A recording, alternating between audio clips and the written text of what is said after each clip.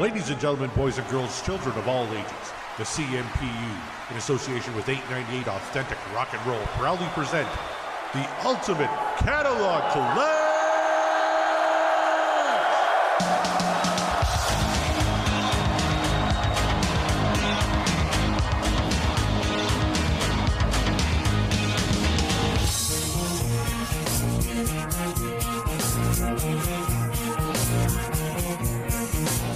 Hey folks, welcome back to the Ultimate Catalog Clash. We're talking about Wind and Wuthering by Genesis, and we're talking about Side B. Last week we talked about Side A, and Corey expressed, a bit of dismay about the colonoscopic, is that a word? Colonoscopic nature of the length of some of the songs. But maybe he'll turn. Maybe this side of the album will sort of get him back on track, and we'll be okay heading into the next album. So, what do you say? Shall we do this, Corey? I am looking forward to it. What's our first track, Kevin? Well, first track, do we need to explain to people what we're doing, or should we just let them figure that out? I think we should do that on side A of every album. And if people can't be bothered to go back and listen, well, fuck those guys. So exactly. If you're picking up this show from side B of the second album on this season, then what the hell are you doing? You got issues, my friend. Yeah. So the first song I'm going to listen to is "All in a Mouse's Night." This is a Tony Banks song, a solo song, like with the only credited songwriter on it. I think one of three on the album where that's the case. And it's the opener from side 2. So, yeah, just very general thoughts without giving too much away. Well, it's the first time listen, right? It was a first time listen. Strange for me because all these songs so far, with the exception of like Your Own Special Way, which is just a very simple, straightforward love song, have been very epic in scope, or at least attempted to be, right? They have these big themes and big stuff. This is inspired by Tom and Jerry.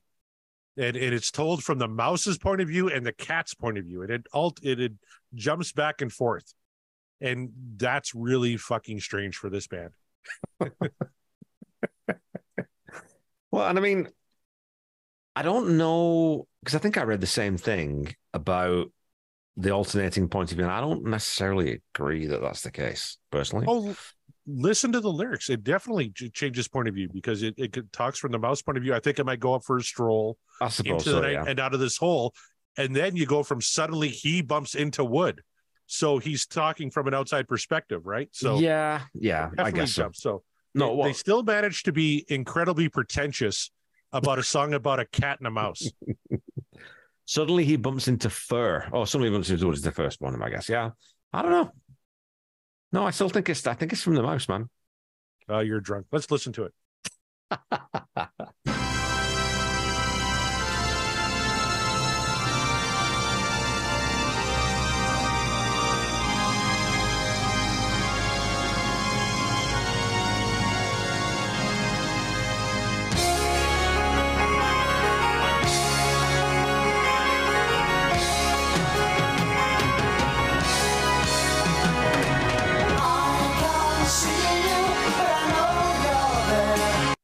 Fucking great, man.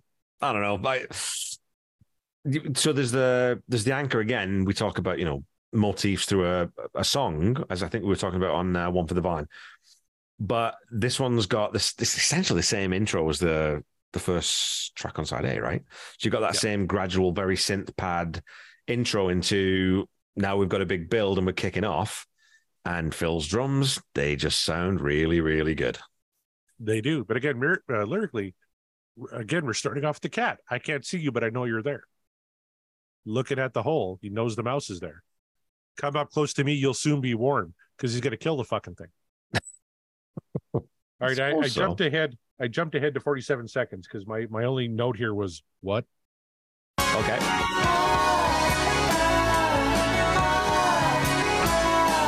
So I don't know who's coming there. Is it the mouse or it's the cat?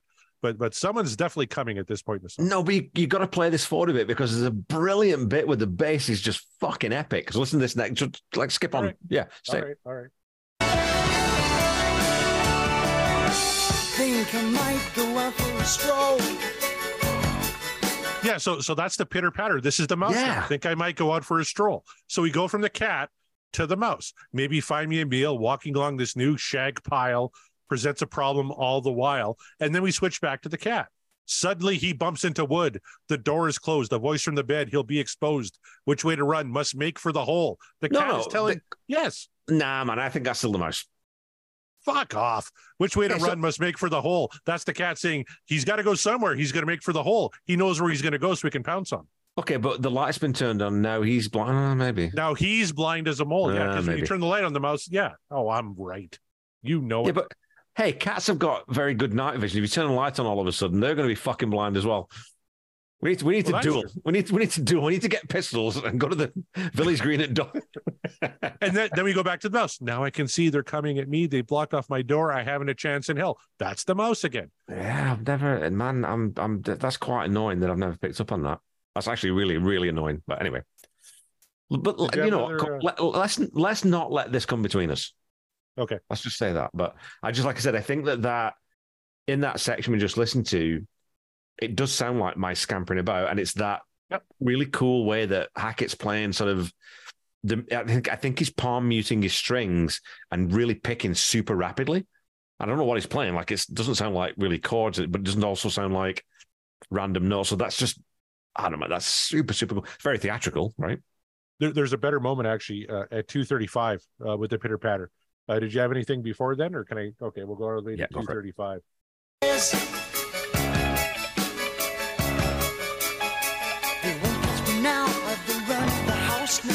They won't catch me now. I've run that. That's the mouse again. That's why you're getting that pitter patter. All right, and then it switches back to the slower refrain, and that's the cat. But if you go to 350, 253, where are we at now? Yeah, 253. Okay.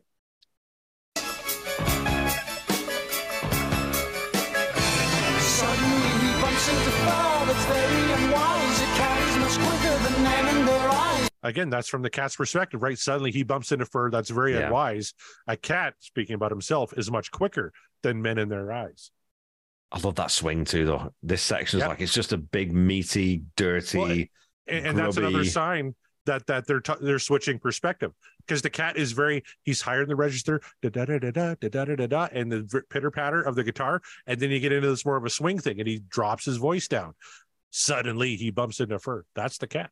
Dude, just fuck it. I've already accepted that I probably am wrong about this. I'm going to spend some time with this and just getting more forensic about it, but I think you're probably right. I think can we just leave it there? I just Why can't we be friends? Okay, I podcast with John Mariano. I'm never right. So I'm reveling in this right now. Whoa, no. You are almost always right. Just Mariano is an argumentative dickhead. So. Oh, my God. You have no idea. It's even worse off the call. So I was with my back to the wall. Then comes this monster mouse. He's 10 feet tall, with teeth and claws to match. It only took one blow. okay, who's the monster mouse that's 10 feet tall? This we don't know. Yeah. You could maybe make an argument that it's sort of, I don't know, like maybe it's depression, maybe it's anxiety, maybe it's I'm stretching here, right? I think it's maybe just a fucking massive mouse. I don't know why there's a massive, but there's no 10 feet mice. Come on. And there's not even an analog. Like I thought, is he talking about a human? Coming along that's super tall with teeth and claws to match. Well, that's not really a human, and humans are 10 feet tall. It only took one blow. I guess if a guy was going to kill a mouse, you could do that in one stomp. Yeah. But I don't know. I do like though. I mean, I don't know. Again, I don't know if you listen to or have you ever been to a musical, but this is again where Genesis drift into this very theatrical. You can imagine this being, part of a big epic set piece. At the culmination of a musical, right, where the mouse has now been cornered, and then this thing comes out that you might have sort of referenced or hinted at before in the shadows or something, where now it comes out and now it's revealed. So again, it's that big prog theatricality that I think that comes through with this. But and then the main problem I have with this entire album is that is kind of an emotional climax to the song. You could have pretty much ended it around this time. It goes on for another 2 minutes. Yeah, and why? Okay, but go to 5:15. Okay, because I like this bit.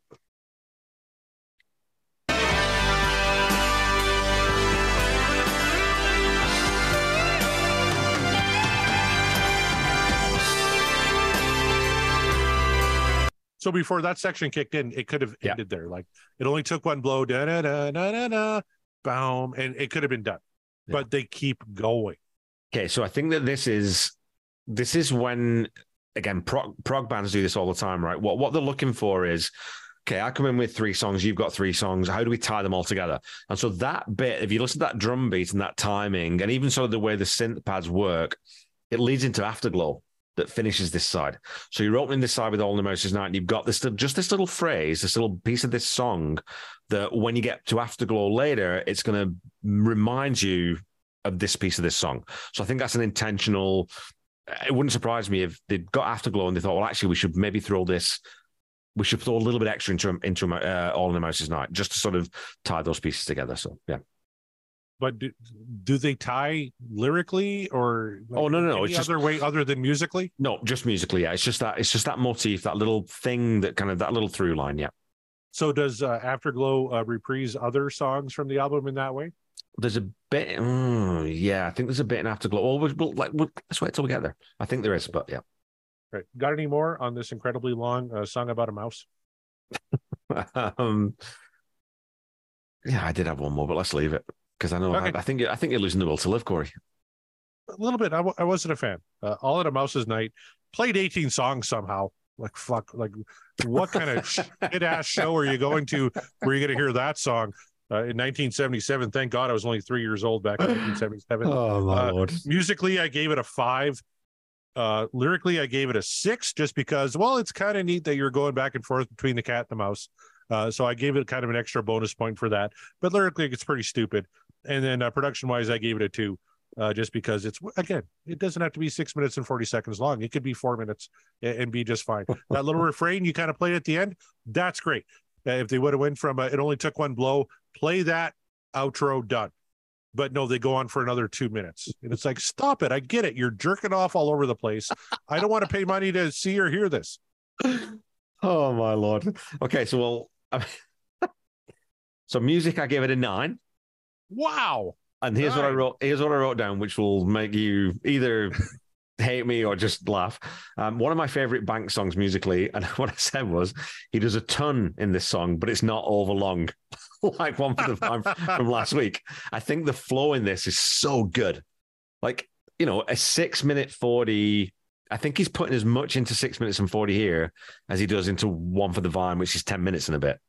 So I think it's Tony Banks being a little bit more restrained than usual. The lyrics, I just, for our listeners, Corey is smashing his head into his microphone. That's that sound. I will say that the flow is better. I will give you that. That was a very good point. And again, the lyrics. I mean, I gave him a 10. I fucking love these lyrics. I love these lyrics, man. 10. I admire someone who can take the vantage point of a rodent, and as we've established a feline, I think that's fucking cool, man. Yeah, but now the cat comes in for the kill. His paws raised. Soon blood will spill. Yes, it will. 10, really. Okay.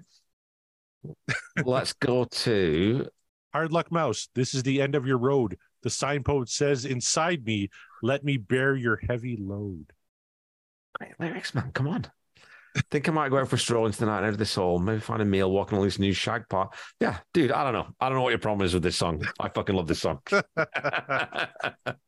production, that's wonderful. And again, production 4, I think it sounds fantastic. 4. Okay. I love it.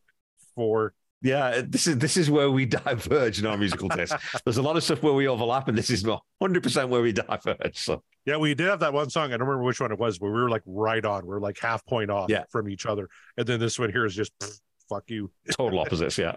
Love it. All right, maybe we'll get it back on the next track called Blood on the Rooftops. Never played live by Genesis. Maybe there's a reason. Let's find out.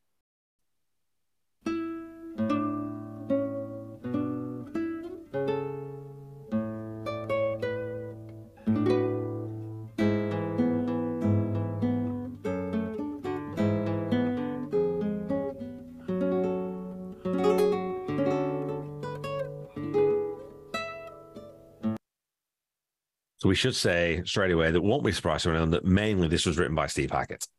Yeah. And of course, that's a nylon classical guitar, so it's not because just the tone of it is so rich and warm, and it's this classical piece. You can't count this because he's not playing to a click, he's not playing to a defined rhythm, but it's got this weird. Again, this is what I think that when Hackett comes back and he's actually got now some songs that he can bring to the table, it changes the dynamic. So you can listen and when you hear this song and you can see why Steve Hackett thought, I don't think I fit in Genesis anymore. Because this is what I want to write now, where they're doing very different things and it doesn't really fit this program. We'll get into, who wrote what in this song, but just a very cool intro. And if you skip forward to 52, then we get into the minor key stuff that he goes into. It's got a very, this is almost like, like a pastoral British thing. This song is the most British thing maybe that Genesis ever did. There's tons of the references in there they're very English, but it's got this very sort of, like walking through the fields of Devon with your lady on your arm who's got a fucking umbrella and petticoats, and like it's just got this. It evokes that kind of old English thing to my brain. We watched the Queen on Christmas Day. That's a very exactly. Very fucking, I really loved the intro. I love that not every song on this album starts with Tony Banks just doing whatever, right? So the fact that it was Steve Hackett, I thought was kind of refreshing. What I didn't like is that he originally thought this would be a love song, which it kind of has a love song feel, right? But he thought there was too many love songs on the record. I'm like, what fucking love songs? There's one love song. What Gorilla's not a love song. We just went through the fucking Mouse song. That's not a love song. So instead he talks about the Mouse TV, the Mouse song. That's what I'm going to refer to it as now. That fucking Mouse song. But instead he's talking about the repetitiveness of television news. And that's where lyrically this thing really loses me. But you want to go to... It's interesting though, because when you listen to Banks, Rutherford, and Collins talking about this, they don't use, it's not love songs or ballads, but they say it's a very feminine record, which is a slightly, I don't know if you should really use that specific language these days, but what they mean is there's no sort of big ballsy kind of rockers on there, right? So I definitely get that, where Hackett's probably thinking, well, someone needs to change something on this record for it to take a different direction, which is not quite so soft. All in a Mouse's Night maybe is an outlier on that, but I think the rest of the lyrics on this album, they are quite gentle, right? So I think shaking it up a little bit, I think that's okay. Well, and clearly the mouse was female in the fucking Mouse song. So let's go to 52 seconds in here for Kevin.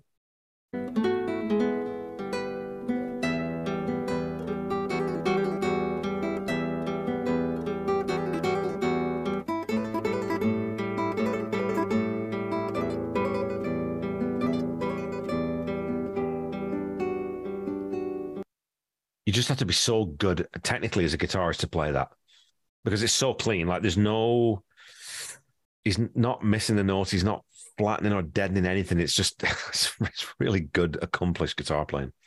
Oh, and I'm not a guitar player, but I think back to a song, and this is a horrible example, but Uncle Tom's Cabin by Warrant has an acoustic intro, but you hear like the squeak of the strings. Like you can tell it wasn't touched up at all, right? You hear those imperfections in how he's playing it. You don't hear that here. Like Steve Hackett is just that bloody good, right? Well, that's also nylon strings, all right, because you don't get the same, you don't hear that the same on nylon strings, because the lubrication is not quite the right word, but your fingers move over them just, burping, just differently. Yeah, because like on that song, it's very apparent whenever he's kind of moving down the neck, right? And you hear that, that kind of squeak, right? Are you cool if we go right to the chorus here? 211, I'm on. Yep.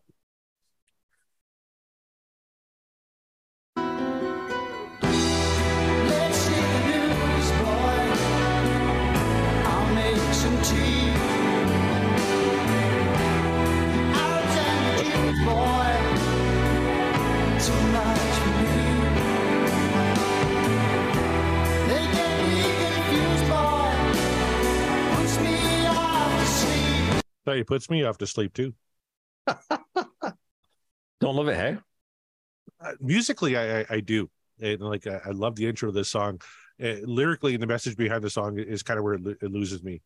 Okay. Like it's supposed to be about news. Through your eyes, see shipwrecked sailors. You're still dry. The outlook's fine. Through whales, might have some rain saved again. Not, Yeah, not my favorite verse. it's getting sort of, again, it's as close as Genesis got, well, to this point in their career anyway. It's as close as they got to sort of being a bit political and sort of having a go at anyone, right?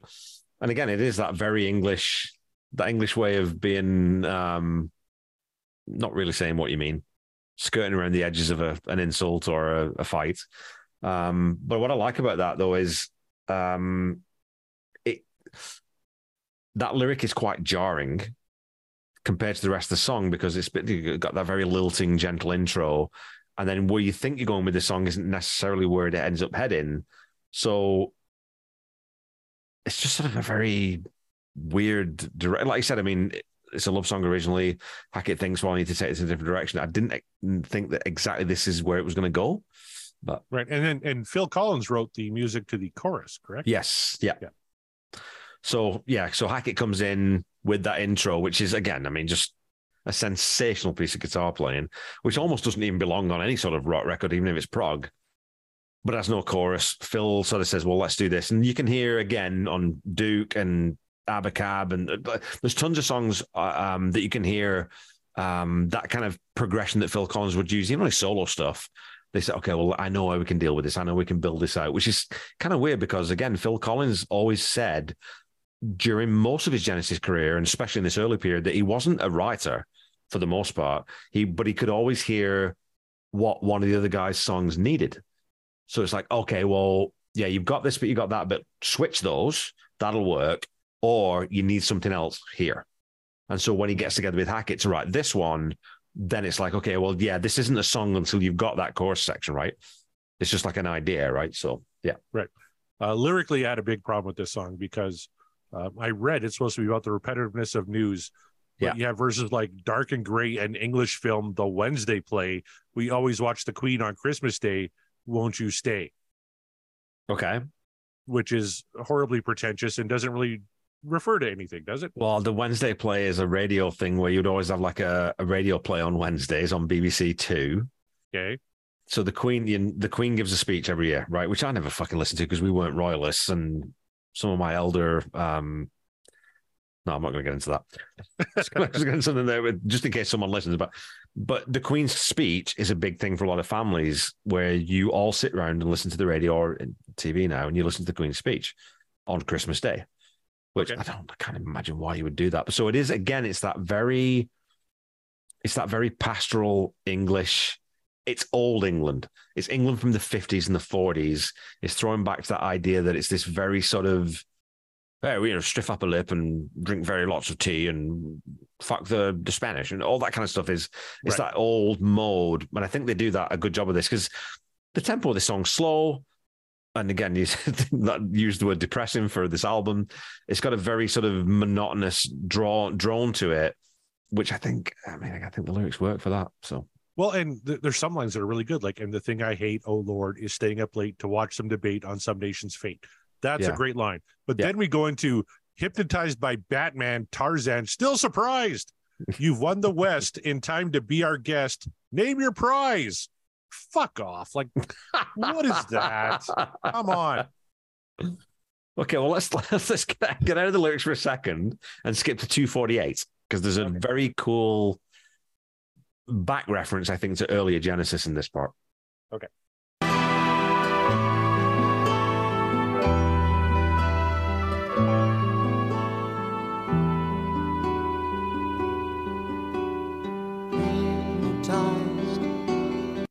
So that synth part that Tony Banks is playing there, if you can rewind like 8 years and put this in Lamb Lies Down territory, or not even 8 years, but I'll put this in Lamb Lies, or even Sell in England, that's a part that Peter Gabriel would definitely play on flute.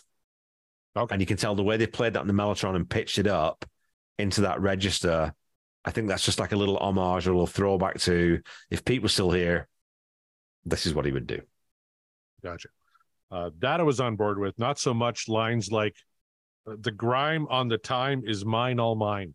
Okay, you don't get the reference there. No. And I'd written this down because I knew you wouldn't. Okay, there's a band called Lindisfarne who wrote a song called Fog on the Tyne. And the Tyne is a river that runs through Newcastle. So Newcastle on Tyne is the city, a city in northeastern England. And so it's Fog on the Tyne is all mine, all mine. Fog on the Tyne is all. It's a terrible song.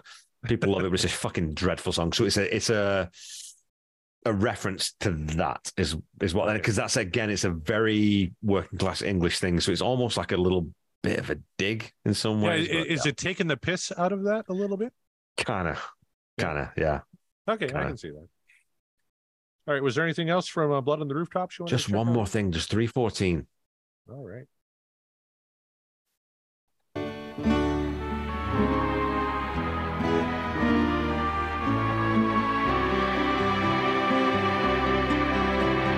Drop of wine.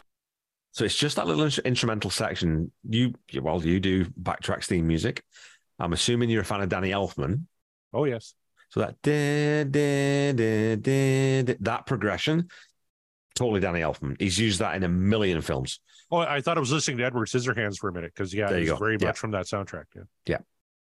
So it's that weird step down, made just a different key. Like, it's super weird. Like, I don't know how to describe it exactly, but I quite like that bit. Yeah. No, it was very cool. Anything else from Blood on the Rooftops? Nada. All right. Musically, I gave it a 6, and largely because of Steve Hackett. He saves this track for me in a lot of ways. There's a lot of start and stops, and again, we're going to take the song, we're going to build to a point, and we're going to stop it completely fucking dead, and just have, and then go into something else just stupid and pretentious. And I don't appreciate that aspect of this era of Genesis, where we have a good thing going, stop, and now Tony Banks is going to take a shit on stage for 2 minutes, and we all have to sit there and watch him. But musically, I gave it a 6. Lyrically, I gave it a 3 because this is just Lord. fucking stupid. Hypnotized by Batman, Tarzan. Like, when Old Mother Goose stops and they're out for 23, then the rain at Lord stopped play. Seems Helena Troy has found a new face. Like, come on. Okay, what is Lords? Do you know what Lords is? I'm assuming in your goofy British Parliament you have lords in ladies. No, right? Lords is a cricket ground. Oh, cricket. Okay. So it's where you watch cricket, in cricket, because it goes on for 5 days. Rain often stops play, right? So, you just, what this is, Corey, and what I'm discovering through this episode is that you're just uncultured and you need to educate yourself on British sensibilities, I freely admit that, but you Brits in your sports are 5 days of cricket.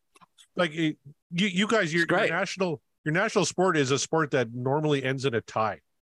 Like a 0-0 draw. That's not sport. That's a waste of time. I love it. So, yeah, I gave it a 3 for lyrics because it's stupid as fuck. And it's also now racially insensitive with Arabs and Jews. At the time, not so much. Maybe now you can kind of see it that way. And production, I gave it a 2 because I didn't think it was mixed particularly well. We have those starts and stops again in song structure.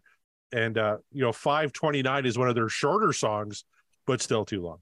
So yeah, I wasn't really a fan of Blood on the Rooftops. I imagine your scores are a lot more forgiving. Oh yeah, I mean, no, not forgiving. I mean, just accurate would be the word. No. Accurate. So I'll give you my score, let you have your coronary, and then give you the reasons why I could. So music 10 for me. This is a straight fucking 10.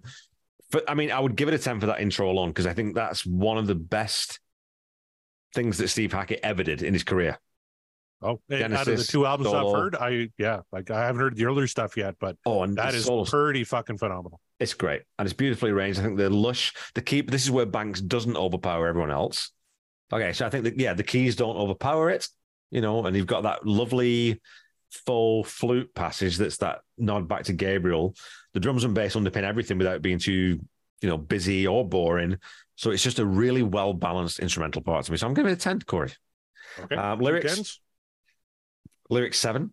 They are very English lyrics, and I like them. They're a bit scattergun, and the more sort of evocative rather than narrative or cohesive. But again, it's sentimental and wistful in a way that I totally understand why it registers better with me than you. So, and then if you're listening to a Canadian band singing songs about like the prairies or something, and you couldn't relate to it, and I totally get that. So yeah. Well, okay, Corner Not Gas. surprised. Corner Gas. Yeah, there you go. Yeah, fucking lost on me. I don't know why anyone finds that funny. Yeah. But if you're from here, it's hilarious. Production 3.5. I think this song sounds great. So yeah, and it's not overlong. It's not even fucking 6 minutes, is it? Okay. Remember, at this point, I just sat through, by my count, 87 minutes of this album. So are you just like traumatized? You've got PTSD at this point? So maybe even like 5:29. I'm like, my God, like fuck yeah, end this thing already. Okay. However, what I think, so I've got a suggestion here now. We've got 2 instrumentals coming up. Yes. Unquiet Slumbers for the Sleepers and in That Quiet Earth. Now, I think what we should do is listen to them as one, but rate them separately, because, they are different songs on the album. I think we have to be honest about them. We have to sort of rate them independently, but they're not 2 different songs. Mm-hmm. They are, one leads into the other, right? So, and very well, too, which I thought was very good. So, yeah, let's start with Unquiet Slumbers for the Sleepers. Okay. Did you read much about these 2 songs? So I didn't know this either, but the titles of these 2 songs, Unquiet Slumbers for the Sleepers and In That Quiet Earth, refer to the last paragraph in the novel which inspired the album's title, Wuthering Heights. Mm-hmm. Not Withering Heights, not Weathering Heights, but Wuthering Heights by Emily Bronte, which, Tony Banks had spotted and thought, hey, that's kind of cool. Well, it fits the very mellow. He called it mellow atmosphere. I want to say deeply depressing atmosphere. This might be my favorite episode of any podcast I've ever done. I got to tell you.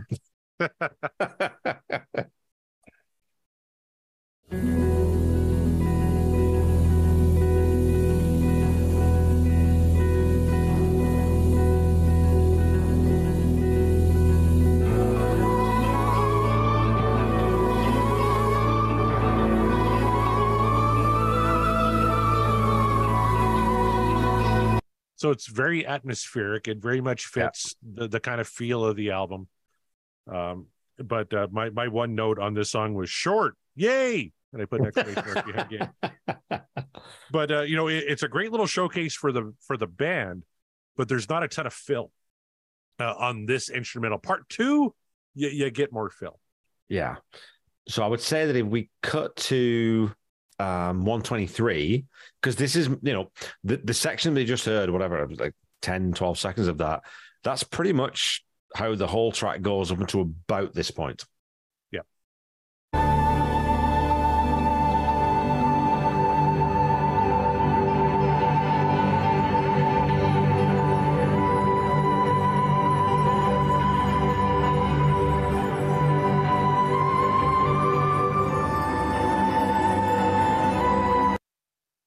So it's, when it gets into this section, you get into that sort of weird, uncanny valley.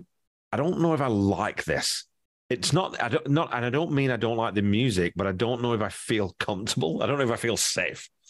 It's got that weird sort of nastiness to it, or sinister kind of thing where you're like, I don't know what's going to happen here. If it's a movie, a horror movie, you would now be shitting yourself because you know that something's coming. You know a jump scare's coming, right?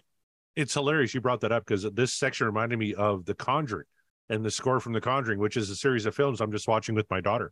Okay. And which I kind of dug. I don't. It fits the overall mood of the album, so I thought was very good. But totally, we talked about Danny Elfman earlier. This very much kind of into The Conjuring, which is a very well done series of horror films. Did he do was that Danny Elfman?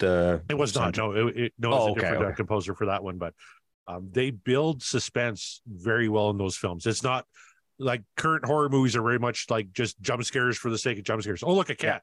Oh, look, another cat. Oh, look, a cat. Now there's a demon. And it's fucking dumb, because jump scares in themselves are not scary. It's startling, and then you're fine. But The Conjuring actually builds to something. It builds to a scare. And it's done kind of like old horror movies. And that is what I kind of felt when I was listening to this passage at the song. Cool, yeah. Yeah, I totally get that. Absolutely, yeah. Anything else on this one here? We're almost done, actually. This song is only 2 minutes and 24 seconds. What? Okay, well, we said we'd kind of. Well, I thought that maybe we could do them together, but maybe we do stop there and sort of rate this song in and of itself. Then, and then maybe we'll do like the last 5 seconds of this into the next part, if you're cool with that. Okay, so absolutely, then Unquiet Slumbers, never played live. I gave it a 7 musically, just because I don't know, it felt like it was missing something. It's very much a Hackett Rutherford showcase, and Tony Banks as well, which I thought was very cool. I thought maybe the keyboards kind of overpowered everything at certain times, which in itself isn't necessarily a knock, which I still gave it a 7, which is a pretty decent score. But maybe just a little too much of that.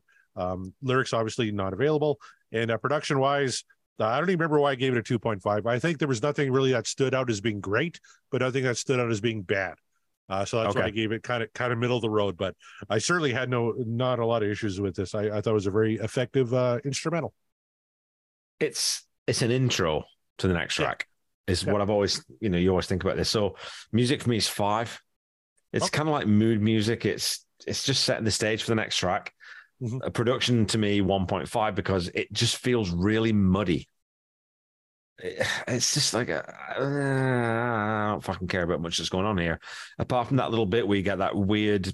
It's almost like a what's the theremin that they use in Star Trek, right? In that section, you're like, it's definitely not a theremin, but it's still that weird, otherworldly, ethereal kind of extraterrestrial thing, right? You're watching you're watching like an Invasion of the Body Snatchers in the 1950s. That's what exactly that bit that just takes you away, and so I was like, oh, something bad's gonna come. Yep, and maybe that's why I gravitated to it a little bit more, because I'm a fan of those films, and maybe it kind of brought me back to that. So we're going to start 3 seconds for the end of this track, and that's going to lead us right into In That Quiet Earth.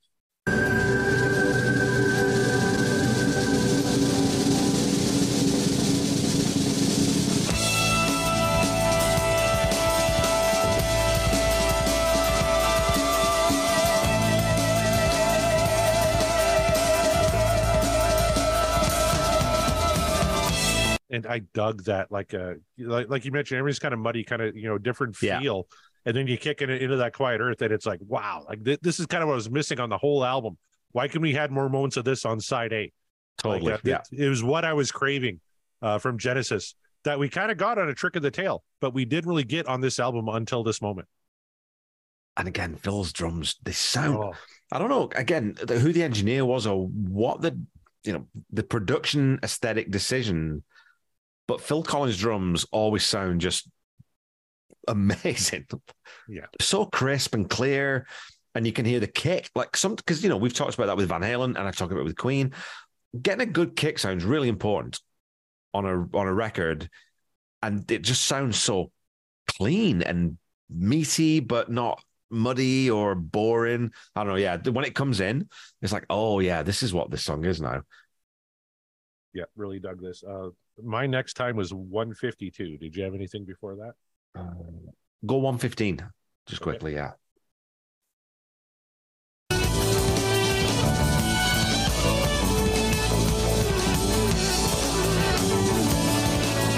Okay, so what does that affect there? It almost sounds like it's run backwards. Yeah, so that's the note that I've written down. It sounds like backmasking. I don't think it is. I think it's Tony Banks playing it's called like a reverse gate or a reverse decay. So if you think about a note, you go ping and then the decay, right? Well, on a synth, you can reverse that. So you can you can make the wave come back the other way. And I think that's probably what it is, because I think they played this live quite a few times, right? In That Quiet Earth, I have to look it up. Because I know the first part that they never played it live at all. But I think this one they did. And I think to play this live, well, you can't backmask live. You can't reverse the wave live. So I suspect that it's a reversed, not a sine wave that Banks is playing on his synth is what I would guess. So, well, according to setlist.fm, it was played 274 times. There you go. Yeah, from 1977 all the way to 87. So for a good decade, they played this one. And so I know that I think you're a Beatles fan, right? I think you're a pretty good Beatles fan. So that section of this song's always reminded me of Tomorrow Never Knows. Yes. Because that's where you get, they were using backmasking on that one. But yeah, I don't think he is here. I think that's just a synth trick. I love it. I actually had my notes. Tomorrow Never Knows. Yeah. Oh, cool. I'm going to run the 152 here. Yeah.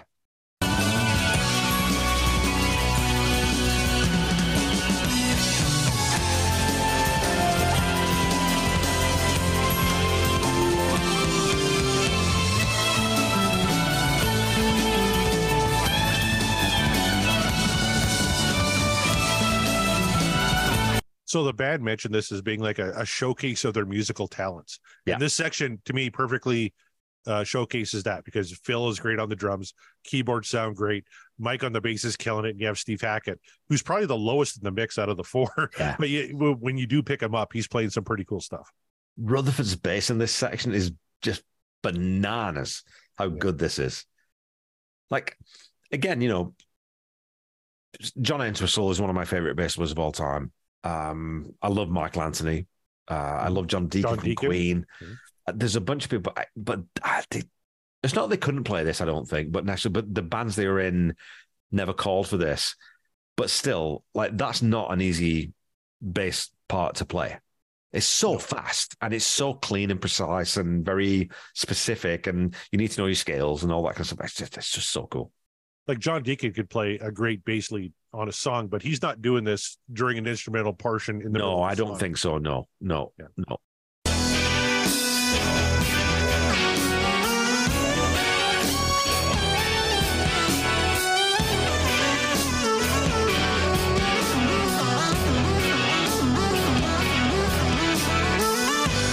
I love that it's like almost Genesis goes Black Sabbath there for a little bit. Exactly. The only thing that kind of keeps it from that is Tony and what he's doing on the keyboards, but everything else, I got this major Black Sabbath vibe. It's heavy metal, man. That's just heavy metal. It's dirty and menacing and nasty. Oh, yeah, so cool. But then you flick forward to 340, they ramp that up again.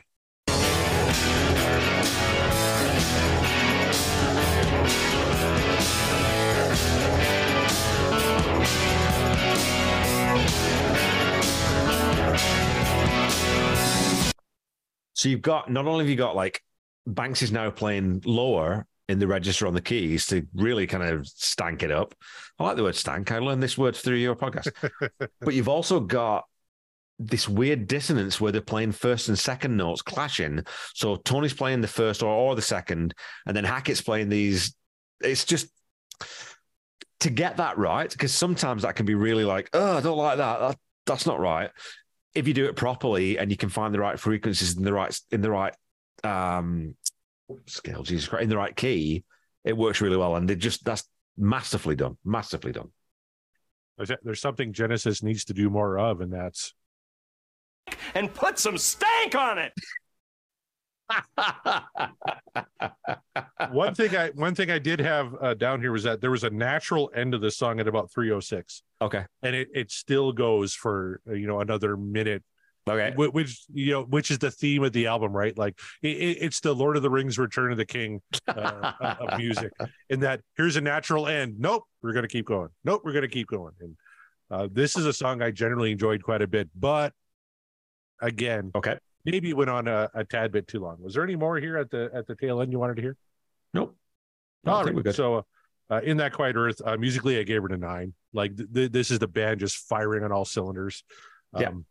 I don't think I've given it a 10 yet. That's the only reason why I didn't get a 10, but it would have been right up there. Lyrically, obviously, nothing. And production 4, because I thought the length fit. This is probably my favorite track. I love how it led in from Unquiet Slumbers for the Sleepers into this. I love that kind of heavy metal groove. Everything about this thing worked for me. So a 9 and a 4 for production. What was your grade on In That Quiet Earth? An 8 and a 4. Oh, there you go. Enough for no other reason than sometimes the difference between 8 and a 9 might just be the way you feel at the moment. And keep in mind, at this point, when I'm listening to this album, I'm very depressed. Because very, very, very little has been good up to this point, and I've been beating my head against my microphone for a good long while. So when this comes up, I'm like, oh my god, this is like a ray of sunshine in a very, very cloudy day. So. Well, we've got one song to go, Corey, and I'm really hoping this one lifts your spirits a little bit. Let's find out. This is Afterglow.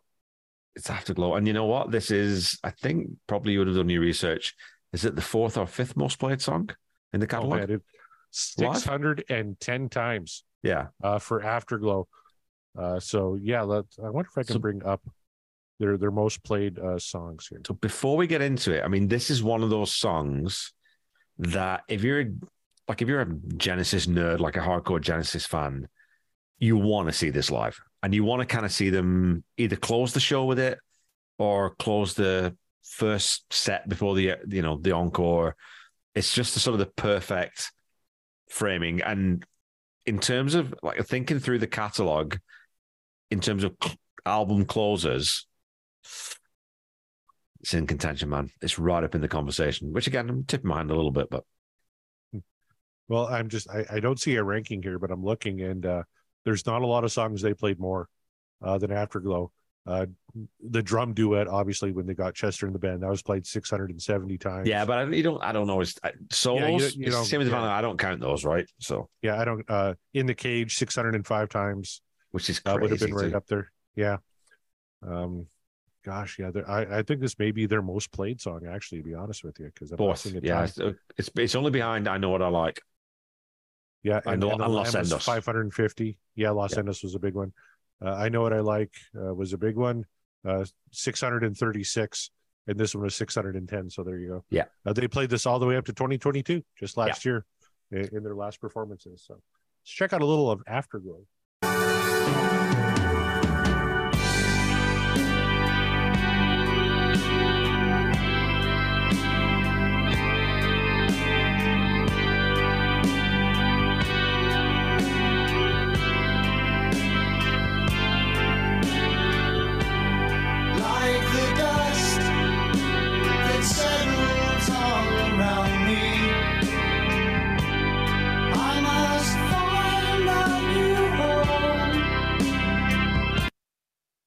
Man, that's a great lyric. Like the dust that settles all around me, I must find a new home. Bloody hell, it's a great way to open a song. And like I said, so the lead in from Unquiet Slumbers into In That Quiet Earth, and then the transition goes again into Afterglow. So you've got it's almost like a 3-piece, right? Oh yeah, and I even made that like a note. suite. The way these three songs lead into each other, I thought was phenomenal. It's just beautiful. I mean, that whole, and it's okay. So do you have, what's it, synesthesia, is it called? Do you get, like, when you listen to certain songs, do you get that thing where all the hairs on your neck stand up and you get goosebumps? And do you get that? Oh yeah. Because not everyone does. You know that, right? Not everyone gets that. Oh, really? This is one of those songs for me. Is like every time I hear that, it's Phil Collins is so lazy. The drum beat's so lazy. And it's kind of like a Sunday afternoon in the summer where you've got nothing to do and you can just sort of lay on your lawn. It's just, I don't know. Sorry, I got a little ahead of myself. I started playing the song again. Well, go to 46 and let's kick into the chorus. But I would search everywhere just to hear your call. Walk upon stranger roads through this world in a world I used to know. So there's a really cool thing too, where in production you'll leave a vocal single tracked, or you won't put any reverb on it, or there's just a bunch of tricks you can do to highlight vocals. But with this one, if you listen to it, they've got it's a bit of chorus on there, I think, or there might even be just a wee bit of flange or some kind of effect on there that makes his vocal sound really different. Like if Phil Collins was sat opposite you singing, it would not sound like that. Right.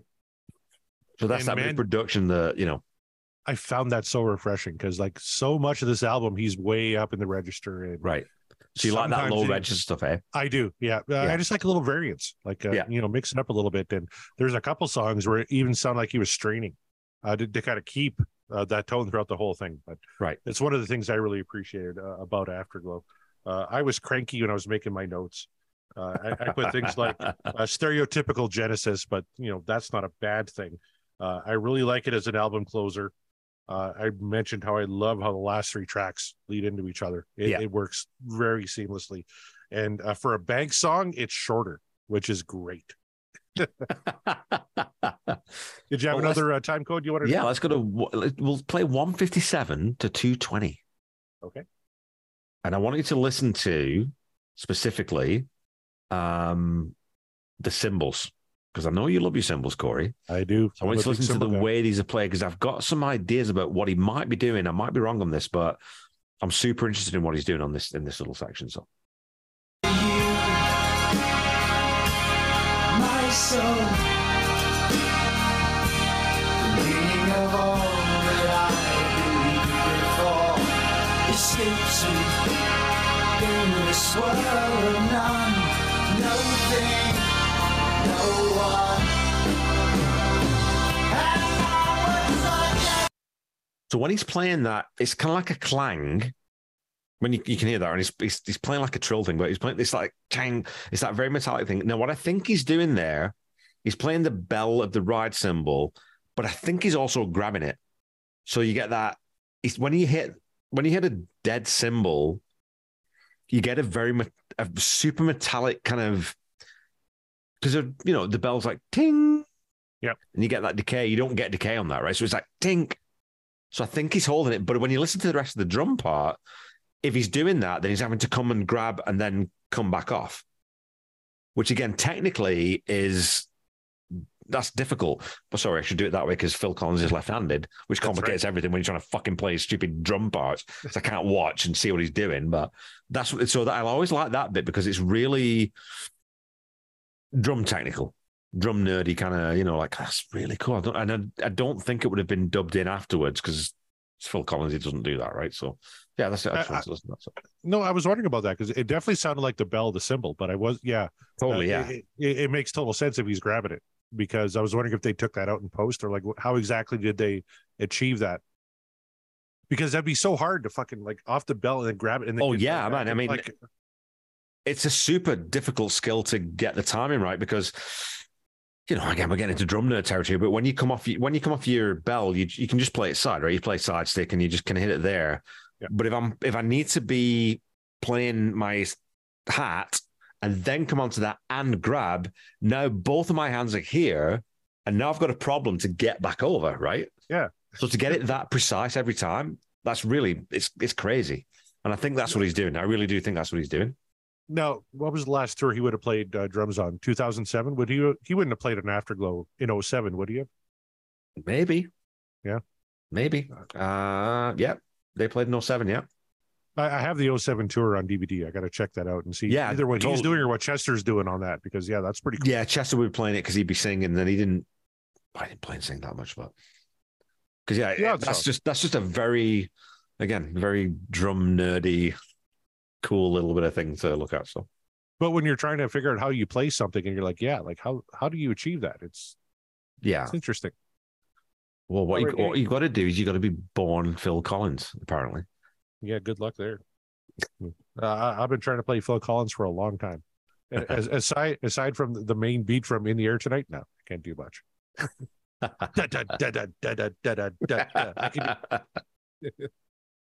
All right. Yeah. Anything else from Afterglow there, Mr. 305. Let's go to 305. All right.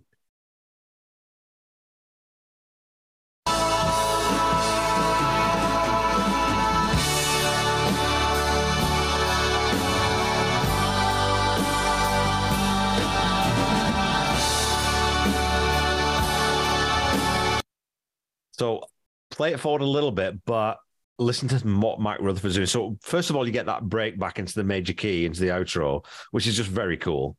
But then when you listen to what Mike Rutherford's doing, it's insane. And when you also got you get the big harmonies in there, and you've got the synth pad as well. So you get this multi-layered vocal sort of treble upper frequency range thing going on.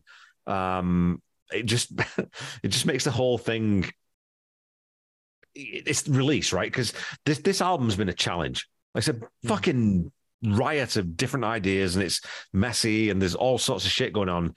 When that break comes in, this song just lets you down. Like it brings you back down into this sort of peace state where it's like, okay, maybe for you, I didn't like all that, but this now is letting me go a little bit, and it's not dropping me off a cliff. It's easing me out into the river in a canoe and just letting me sail off and into the sunset. And I think that way that they sort of push those synth pads and the harmonies, that's how they do that. And like I said, I think that's really clever. Oh, absolutely. For me, this album was pretty much a slog to get to this moment. So you have this release. For us, it's almost like when you go to the KFC buffet and you've been eating all that greasy KFC chicken and you feel like you're going to explode. And when you finally pass gas, and it's just this nice, slow, easy release, and it just brings relief. That to me, this is the KFC buffet fart of music. I mean, I would guarantee you, if you think about this, okay, alternate universes and that theory of sort of multiverse, everything that can possibly be said has been said in some universe. I'm still not convinced that anyone's ever said that exact specific sequence of words that you just said. So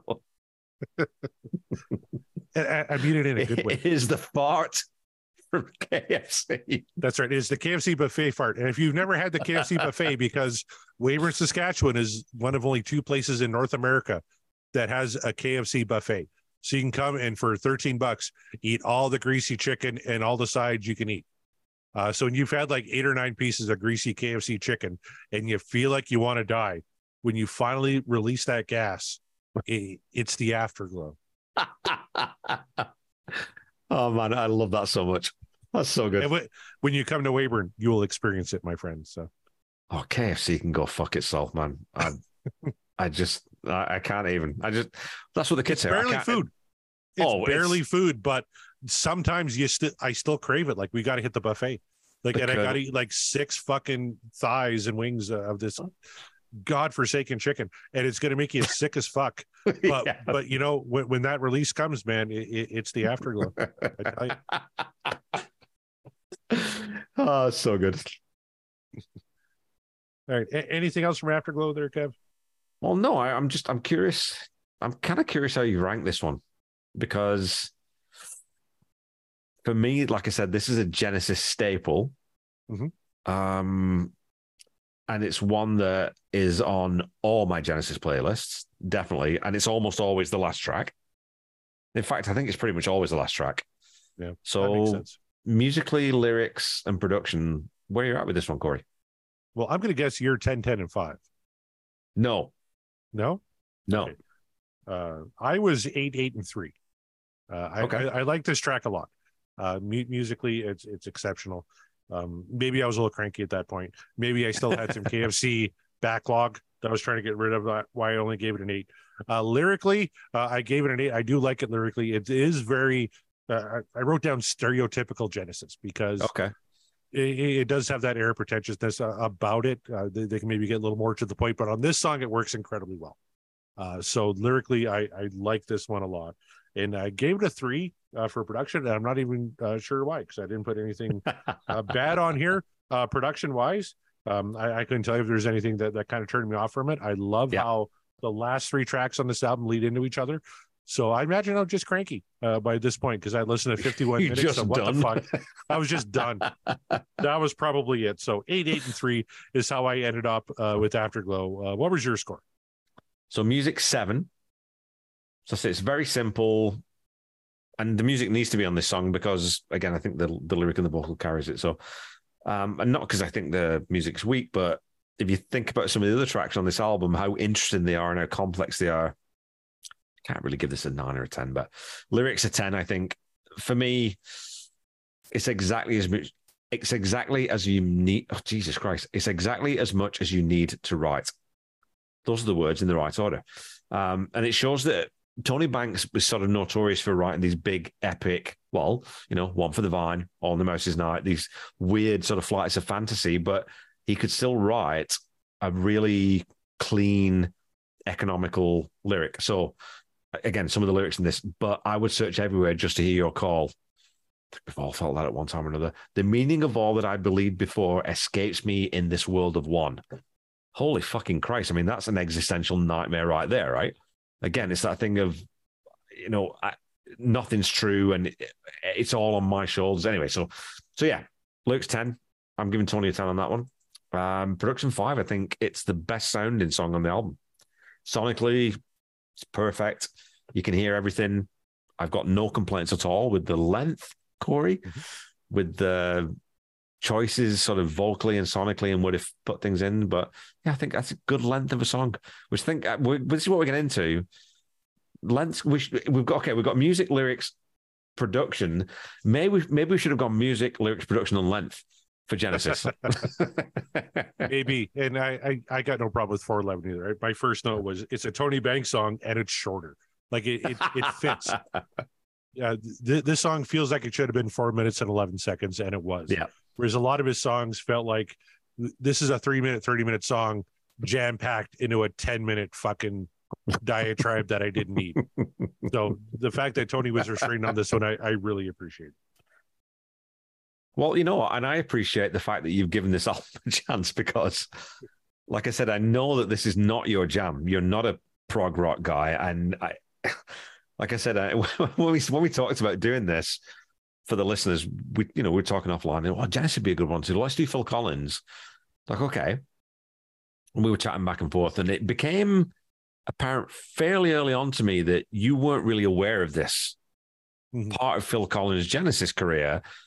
So it's like, okay, well, that's going to be quite interesting. Because it's not that you don't have varied tastes, but I don't think you have this specific taste, and it's turned out that you definitely don't, right? So very, very true. To me, wonderful. Genesis with Phil Collins started with the self-titled album. Yeah. So this is fantastic for me because anything you say is not going to change my love for these early records, obviously, right? Because again, I love Supper's Ready. I love, everything that Lamb Lies Down on Broadway is one song, really, over an hour album, a double album. So I like Pretension. I like Bloat in terms of, prog rock. But getting to talk about this with someone who doesn't have that experience is very illuminating. Well, and you're educating me. Maybe I was, when you kind of explained lyrically the slant they were going for and the very British, side to it, makes a lot more sense. Looking at it as a Western Canadian, you're like, fuck off. Now they call it the Cadillac Ranch. We're parking cars by the old bean patch. Like, those are lyrics that I grew up with, like bullshit like that, right? So I don't mind lyrically taking me on a journey. Like I said, my favorite Spinal Tap song was Calm Caravan until the typo turned it into Clam Caravan. So I'm appreciating the musical journey I'm going on here. Some awesome. Stuff definitely doesn't work. Like the fucking mouse thing was just the dumbest piece of shit. I love that song so much, man. I love that song. It's such a hard.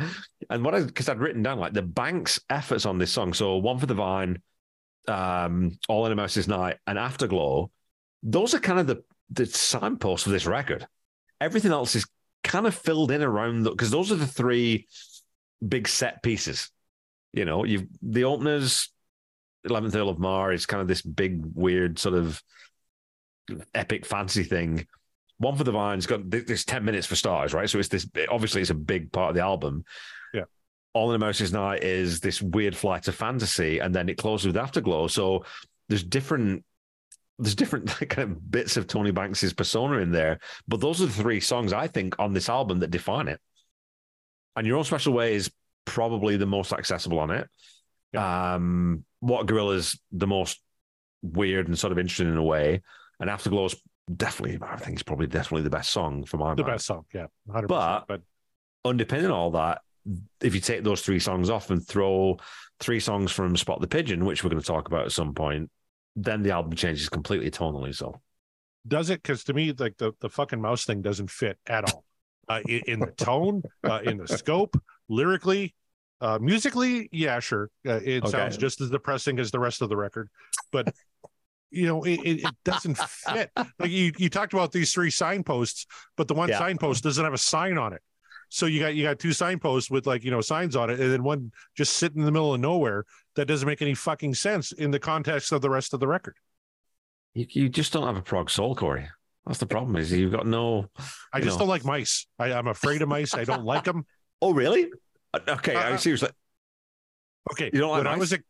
I was a kid, in our garage, we had a mouse trap, and we caught a mouse. I was probably like 8 or 9 years old.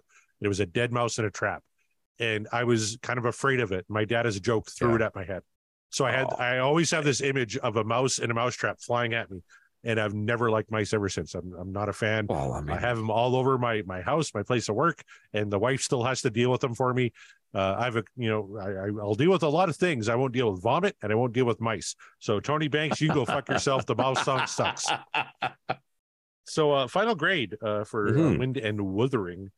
Side A, I gave it 14.5. Side B, I liked a little better, even though it had the worst song on it. I gave it a 19, largely because of the two instrumentals and Afterglow really raised it up for me. So I had 19 on side B, 14.5 on side A.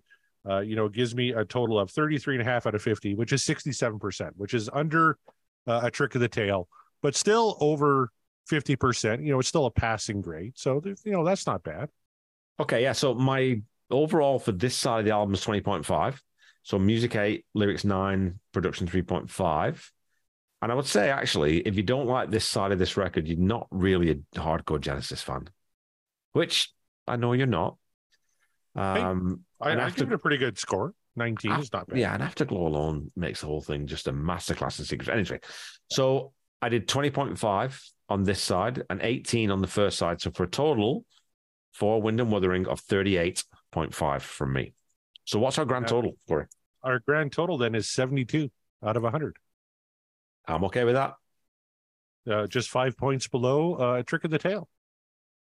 And I think that's probably roughly where Wind and Wuthering should sit. Yeah.